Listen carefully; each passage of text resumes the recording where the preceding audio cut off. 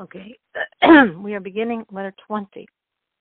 Letter 20 deals with a very fundamental and profound principle of Hasidic thought, which has a very strong practical application. What this letter conveys is that creation of physical derives from the essence of God himself. It's not from godliness. All the spiritual levels are varying creations and emanations and evolutions of godliness. Physical can't derive from godliness. There's no connect. So the only thing that creates physical is God himself, which means that the physical, the gross physical world, has an enormous connection, deeper than anything else in all of creation, to God himself, which in its practical application means that when we do a commandment with the physical, there's an enormous power there, because that physical is charged, like nothing else is, with God himself and those energies. And this concept will be developed in this letter. So the letter begins by a quotation from the Tanya, from a Kabbalistic work, a quotation we have actually several times in Tanya.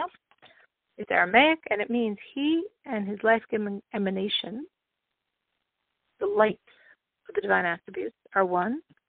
He and his causations, meaning the vessels for those lights of the divine attributes, are one in them. So what we're saying here is God is one with the lights of the divine attributes. The lights are like the souls animating the vessels of the divine attributes. And God is one as well with the vessels of these divine attributes. What's receiving these lights, what's receiving the souls in them, in the divine attributes. We're referring here to the 10 divine attributes of the highest world, the world of being, Atzilus. So the light and the vessels are all one with God, which is not true in the 3 lower worlds of creation and formation and descent. There, the vessels, and even to a certain degree the lights, are viewed as creations. But in the highest world, the world of being, they're viewed as one with God. The question is, how could it be that the infinity is one with vessels? Vessels are limited and finite. So God obviously transcends any particular identity of any vessel, and God is infinite. So we could say in general that if we don't allow the infinity of God to also be finite, we're limiting God. In other words, if God is absolutely perfect and contains all and is infinite, the same way he possesses infinite powers, he possesses finite powers. So therefore, within the infinity of God is the ability of this finite dimension, which is some study calls the power of limitation within infinity. That from the infinity of God can emanate something limited and finite. But the Alter Rebbe's point here is that when we say that God is one with these vessels, we don't mean these vessels are divinity. But they are divinity with regard to creating something out of nothing, just as the infinity of God can. Meaning, the infinity of God is united with these vessels to produce an action that can only come about through the infinity of God, or through uniting with the infinity of God.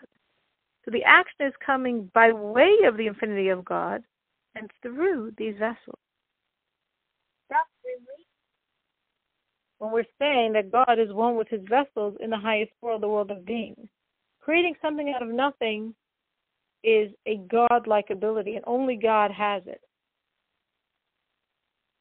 So we're saying that the vessels of the divine attributes of the world of being is one with God because creation is going to come through them, as the Rebbe explains much later in this letter, that all of the lower worlds, meaning the next 3 lower worlds of creation and formation and descent, all of the lights and vessels, all of the manifestations of the divine attributes in these three lower worlds are all created by the divine attributes of the world of being, which means the vessels, as well as the lights of the world of being, create. But they can't create themselves, obviously. They're creating because the infinity of God is fused with them, that creation can happen through them. So from that vantage point, we're saying that God is one with these vessels. Generally, once we have that big jump of creation, then we have myriads and myriads and myriads of evolutions from what we call Kabbalistically Ila to Elul, which we can loosely translate as cause and effect. They're links in a causal progression that the effect evolves, so to speak, from the cause.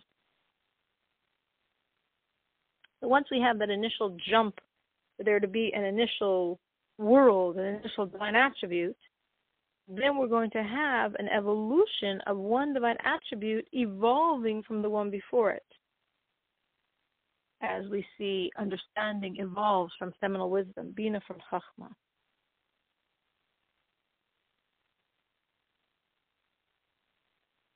But in these divine attributes in the world of beings, they're so close to God, even the vessels, that just as we say about God, my face, my inner dimension, you cannot see, but we know, as we learned in the previous letter, that when God told Moses, you can't see my face, you can't see my inner dimension, well, the prophecy of Moses was only to the lowest 4 of the 10 divine attributes,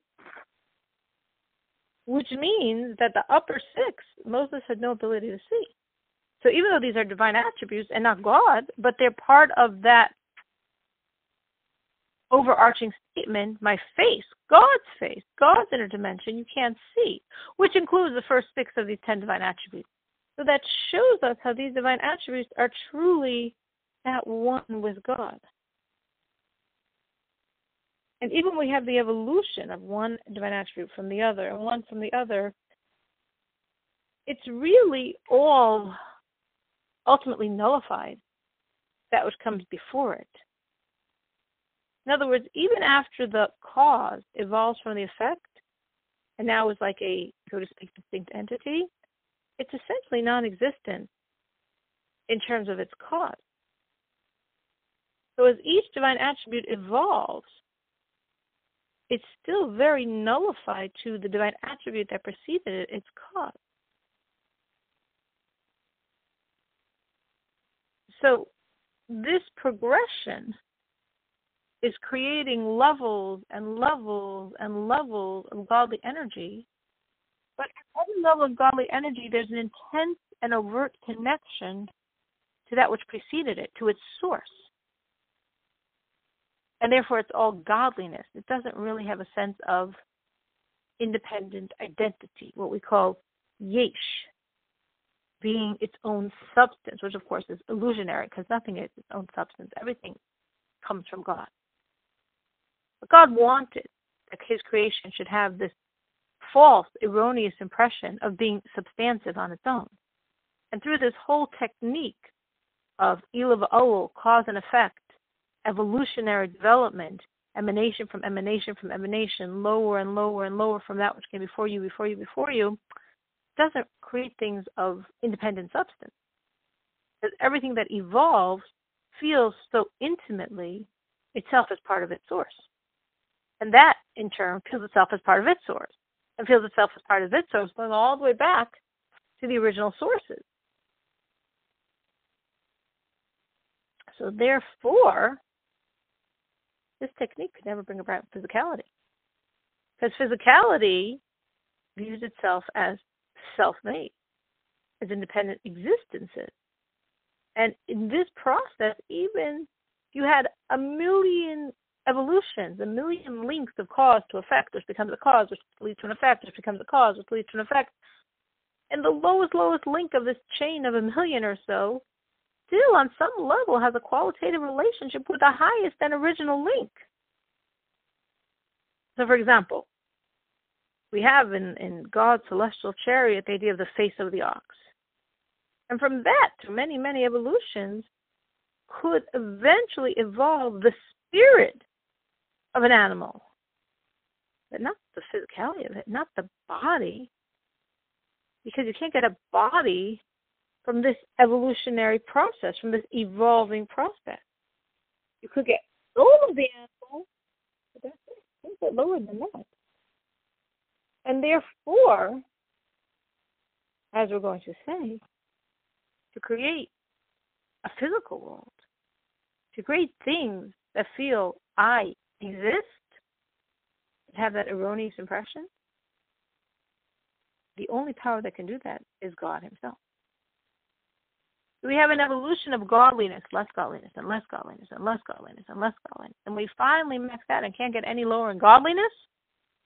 God himself creates, actually, the lowest squeeze of the godliness, physicality, which means it has a direct, intimate, unusual link, different from all of creation, with God himself.